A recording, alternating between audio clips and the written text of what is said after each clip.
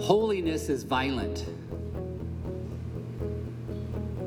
Holiness cannot tolerate competing interests. God will share none of his supreme majesty and glory. Rather, he's a consuming fire. A consuming fire who cuts out, slaughters, demolishes, burns, strikes down, and wipes out the competition. Holiness purifies. As St. Augustine said, because God is the highest, the most good, the most mighty, the most omnipotent, the most merciful yet most just, the most hidden yet most present, the most beautiful yet strongest. God is not like us. We are creation, creature. He is creator who is blessed over all. The actual Hebrew word for holiness comes from the verb to cut off. Holiness cuts off all other opportunities for worship, but worship of the one true God only. It cuts off everything for the worship of God alone. It not only cuts off idols and false worship, it cuts off man's ideas on how to approach God. It cuts off man's opinion on worship. It cuts off everything for God's word to stand alone. Therefore, idolatry is to conceive of or have anything else besides or instead of the one true God who has revealed himself in his word. So holiness leads the Christian, sola scriptura, holiness leads the Christian to obey God's word and God's word alone. And holiness ends in worship. It ends in acceptable worship with reverence and awe. For our God is a consuming fire. Holy. And God's jealousy and God's wrath are consequences of holiness. Justice and wrath are consequences. They're consequential. Jealousy is a holy desire for all that is good and true and beautiful. It's a holy desire for his glory alone. And God's wrath is a holy desire for justice against any and all who would try to be like God or to receive any of God's glory or any of his worship. Justice will strike down. It must. He is holy. And God's jealousy and wrath are forms of punishment. They're negative. God's jealousy and wrath are forms of punishment against sin. But they are also consequences of love.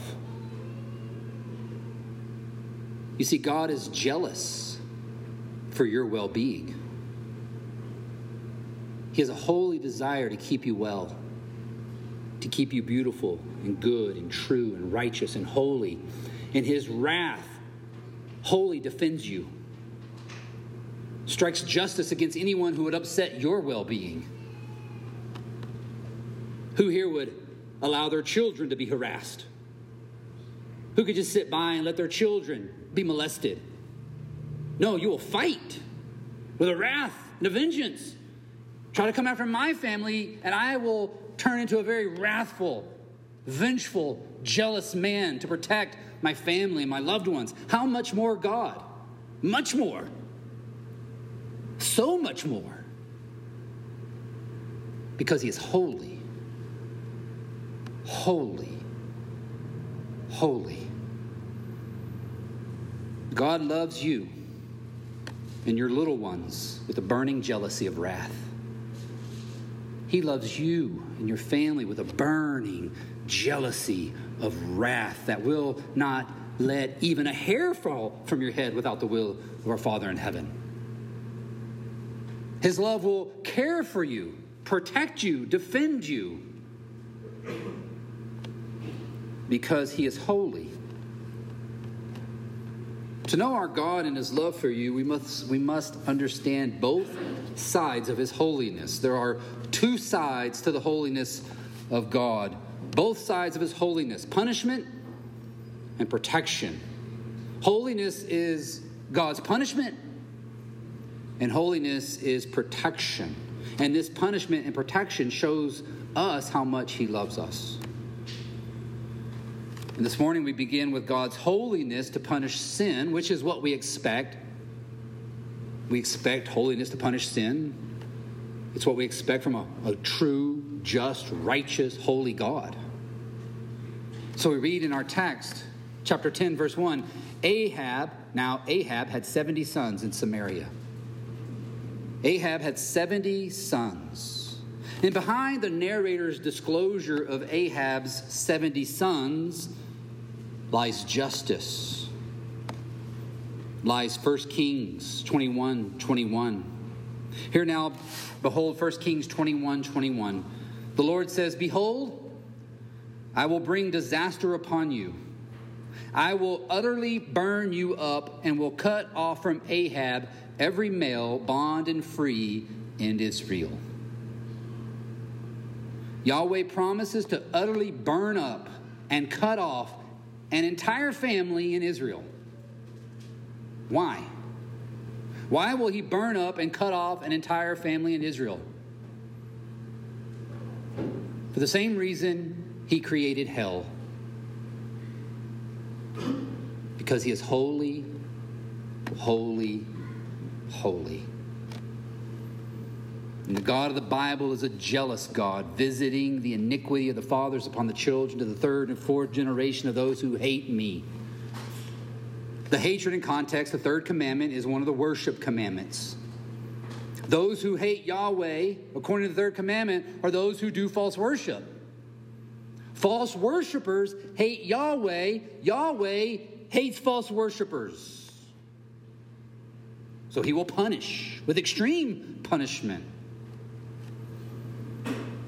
God hates false worship, will consume it, will consume its idolatries. He cannot help but consume that which is false because he is holy. Wrong worship is really a heart matter. It's a failure to love the Lord God with all of your heart. It's a divided heart. False worship is a divided heart that always ends up loving the creature more than the Creator, who is blessed overall. So it looks to creation for its worship. False worship looks to creation for its worship. And it always asks this one question. This is the question of all false worship from the beginning to the end of time. What experience does the world enjoy? What experience does the world want? What experience does the fallen world want? What experience does creature want of the Creator? Let's give that to the people. Let's give people what they want, the experience they want. In the ancient world, that experience was wood and stone. People wanted wood and stone, statues, idols, physical symbols of the creature. Today, they want health and wealth and the best life now. False worship wants creation the most, seeks to appease the masses with an experience for the seeker because they want to be mega church, because there's a lot of power, prestige, and money to be had by the masses. And there's always abuse that follows. Yet God is jealous. God is jealous to protect his name, jealous to protect his people, his sheep. So he will punish false worship, because false worship harms his name and his people. He's jealous to protect his name. So he will punish. Holiness is punishment. There's a warning here to focus your heart on God's holiness when it comes to worship. Let God's holiness be your focus. Let his glory be the center of your attention, and then your gaze will fall upon the Word of God alone. And your gaze will not leave the Word of God. And you will ask the Word of God, sola scriptura, how shall we worship the Lord? The Word of God will direct you. The Word of God will lead you. Sola scriptura says, as for me and my house, as for the Beard home, we will love the Lord only. We will serve the Lord only, and we will serve the Word. And we will be led by the Word. And this church will be creatures of the Word, inhabitants of the Word, living and breathing and eating and loving and serving with the Word. We will stand on the Word. For failure to love the Lord your God with all of your heart ends in wrong worship. Wrong worship begins by turning away from this Word. And the end of wrong worship is God's jealousy.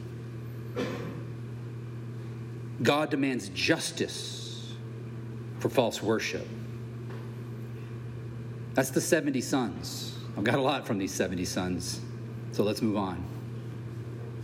Ahab had 70 sons, and God's holiness must punish idolatry.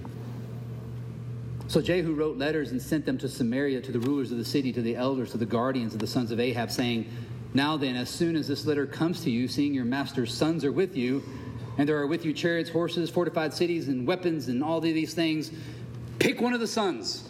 You got all that. You have the heir of Ahab. You have that ungodly line. You have the seed of the serpent. Pick one, throw him on the throne, and let's get to fighting. Because I've come here to slaughter Ahab's house. Put up or shut up. Verse 3, he says, select the best. Verse 4, but they were exceedingly afraid. You see, Ahab would fight or he'd accept surrender. And they were afraid. They said, no one could stand. These other kings haven't been able to stand before Jehu. How then can we stand? So he who was over the palace and he who was over the city, together with the elders and the guardians, sent to Jehu, saying, we are your servants. We're not of the house of Ahab. We're now the house of Jehu.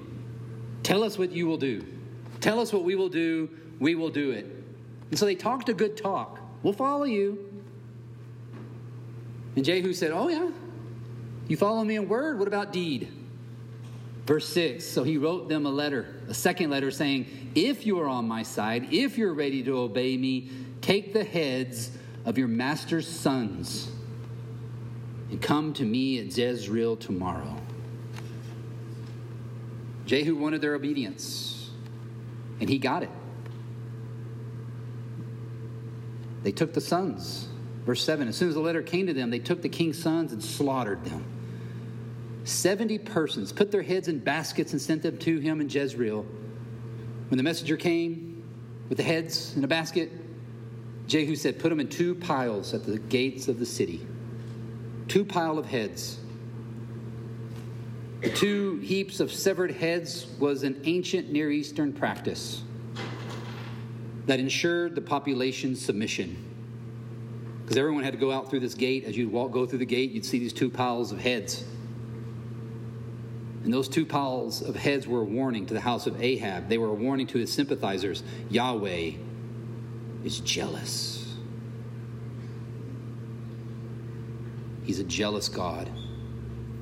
These 2 piles of heads is a warning for all who seek religion according to the opinions and commandments of men. God demands justice for false worship. He will protect his name. He will protect his people. He will punish evil. Verse 9, then in the morning, Jehu went up and stood and said to all the people, you are innocent. It was I who conspired against my master's house and killed him. And then he asked this interesting question, but who struck down all these? Who did this? He knows who did it. He commanded it. The question is for the townspeople. Who did this? And the answer is Yahweh did this. He wants the townspeople to see that this is by Yahweh's command. The townspeople are innocent because Yahweh made Jehu the destroyer of Ahab. These 2 piles of heads are the result of Yahweh's jealousy, Yahweh's wrath.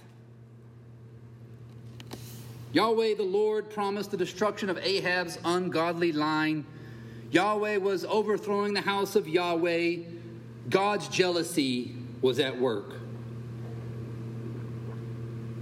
These two piles of severed heads is a picture of God's work, his jealousy at work in Israel. Verse 11, so Jehu struck down all who remained in the house of Ahab in Jezreel, all of his great men, his close friends, even his priests. He left none remaining. He was purifying the land of Jezreel. And he purified the land of Jezreel, and now he makes his way up to Samaria. And on his way up to Samaria, we get this little interesting dialogue with some of Jehu's Judah. On his way to Samaria, he meets Judah. It says, verse 12, then he set out and went to Samaria. On the way, when he was at Beth-Eked of the shepherds, Jehu met the relatives of Uzziah, king of Judah. Now, if you remember, Uzziah had married one of Jezebel's daughters, which means he married into the line of Ahab. Therefore, he yoked himself to the promise of destruction. Jehu met the relatives. He said, who are you? Who are you guys? What are you up here doing? And they answered, we are relatives of Uzziah. Ooh, wrong answer. And we came down to visit the royal princess and the queen mother, Jezebel. Ooh, bad answer. Wrong place, wrong time. Wrong way to obey God's word. Falling into the hands of the serpent, falling into the lines of the offspring of the serpent. Going to worship, no doubt, with the queen mother and the princes. Wrong place, wrong time. He said, took them alive, and slaughtered them at the pit of Beth-Eked, 42 persons, and spared none of them.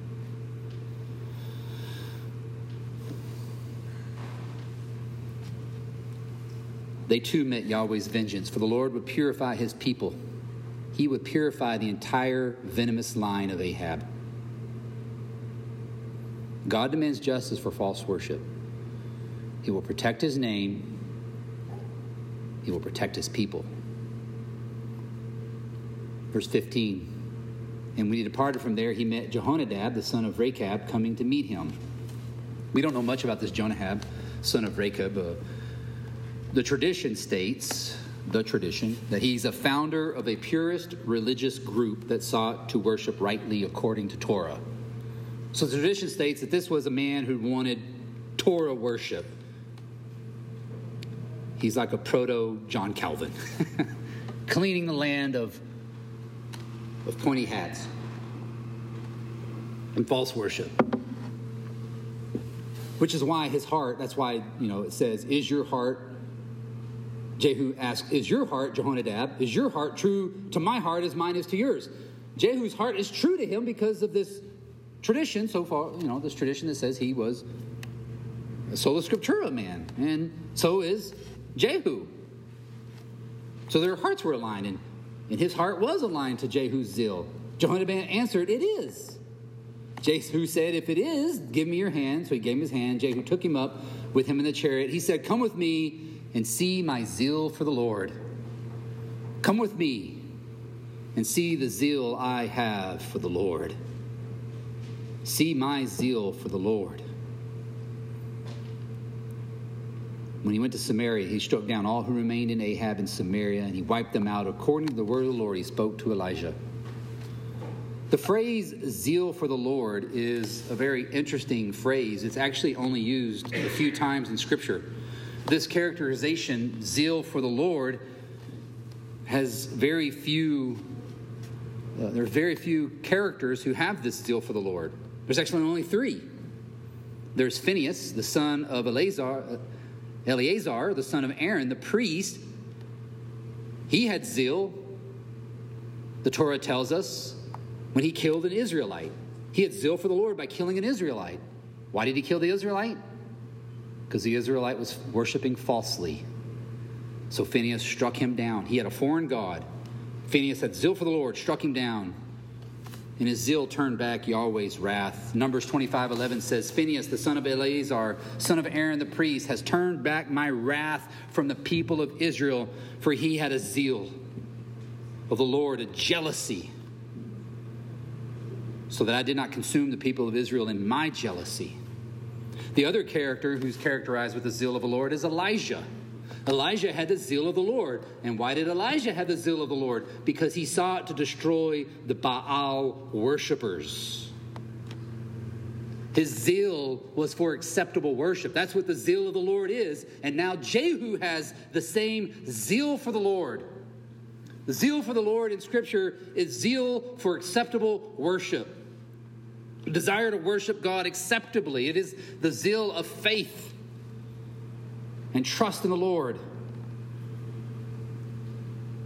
to carry out the word of the Lord that he spoke to Elijah. That was Jehu's zeal. He wanted to do according to the word of the Lord. Phinehas, Elijah, and Jehu had the zeal of the Lord to see to it that God's word alone is obeyed. He wanted God's word obeyed in Israel alone. Because zeal for Yahweh is sola fide, faith. True faith believes everything God reveals in his word is true. Everything for the Christian life, for our salvation, and for worship is revealed in God's word alone. And true faith believes in this word alone. So true faith desires for God's word to reign and rule in worship and in the Christian life. And this zeal leaves no place for idolatry in the church. Verse 18, then Jehu assembled all the people and said to them, Ahab served Baal a little, but Jehu will serve him much. I remember when I was reading this for the first time, I think I was in college, and I remember reading that, and I thought, oh, man, I like this guy. It's kind of beginning to like Jehu, Ahab's destroyer. Maybe that says more about me than anything else, but he had the zeal for the Lord. He loved the Lord. I'm really starting to fall in love with this Jehu character. I really like this guy, and oh, man, now he's just going to do what all the other kings in Israel have done. Going to fall to foreign idols. But not so fast. Verse 19, now therefore call to me all the worshipers of Baal and all his priests. Let none be missing, for I have made a sacrifice to offer to Baal. Whoever is missing shall not live. And I'm reading this thinking, oh man. But then you read, but Jehu did it with cunning. You're like, all right. This guy, I really like this guy. He did it with cunning in order to destroy the worshippers of Baal. He pretends enthusiasm while preparing for bloodshed. He ordered, verse 20, sanctify a solemn assembly for Baal. So they proclaimed it. And Jehu went throughout all of Israel, sent throughout all of Israel, and all the worshipers of Baal came. Not a man left who did not come. And they entered the house of Baal, and the house of Baal was filled with from one end to the other. Packed house.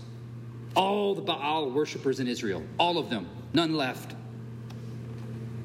And then he brought out the vestments. Verse 22, he ordered them to bring out the wardrobe. Bring out the vestments for all the worshipers of Baal. He wanted them all clothed so that he could identify all the Baal worshipers. I think there's a manuscript issue here. I think it also mentions that they all had pointy hats, but I couldn't find that manuscript, but I just know it has to be there somewhere. But they were all identified. And then he asked, make sure there's no Yahweh worshipers.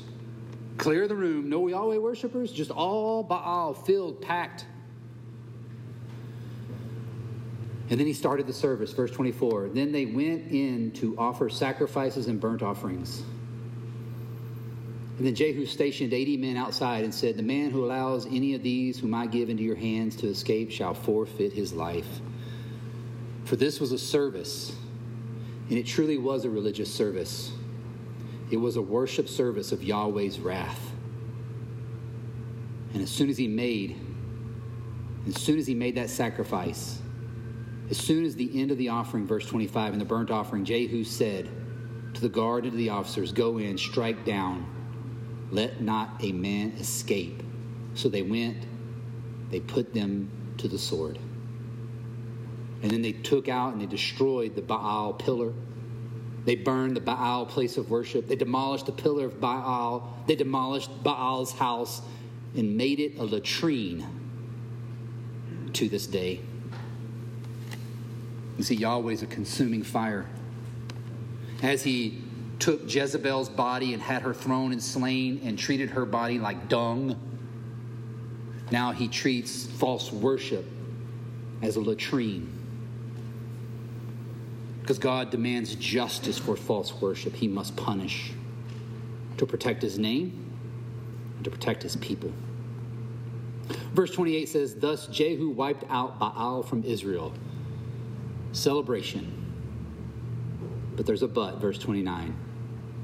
But Jehu did not turn aside from the sins of Jeroboam, the son of Nebat, which made Israel to sin, that is, the golden calves that were in Bethel and in Dan. Sadly, it does turn out that Jehu was like all the other kings in Israel, an idolater. Yet, verse 30, and the Lord said to Jehu, because you've done well, this is a very interesting verse. It's kind of surprising. Because you have done well in carrying out what is right in my eyes and have done to the house of Ahab according that was all in your heart, your sons of the fourth generation shall sit on the throne of Israel. This is a surprising verse, given the fact that we've just seen justice and God's wrath and God's jealousy against idolatry. We find out that Jehu himself is an idolater. We expect God's jealousy. We expect God's wrath, his justice. But rather than justice, he received a David-like dynastic promise. Your descendants will sit on the throne of Israel. That's what Yahweh promised David. And now an idolater, because he did what was right in the eyes of the Lord. But then the narrator reminds us again. Verse 30, but the Lord said to Jehu, Where are we at? I lost my place. Yeah, you've done right. Oh, verse 31. But Jehu was not careful to walk in the law of the Lord, the God of Israel, with all his heart. He did not turn from the sins of Jeroboam, which he made Israel to sin. The narrator is quick to remind us again. He tells us he's an idolater, but he says he receives God's well done. And then after he receives God's well done, he says, but he's an idolater.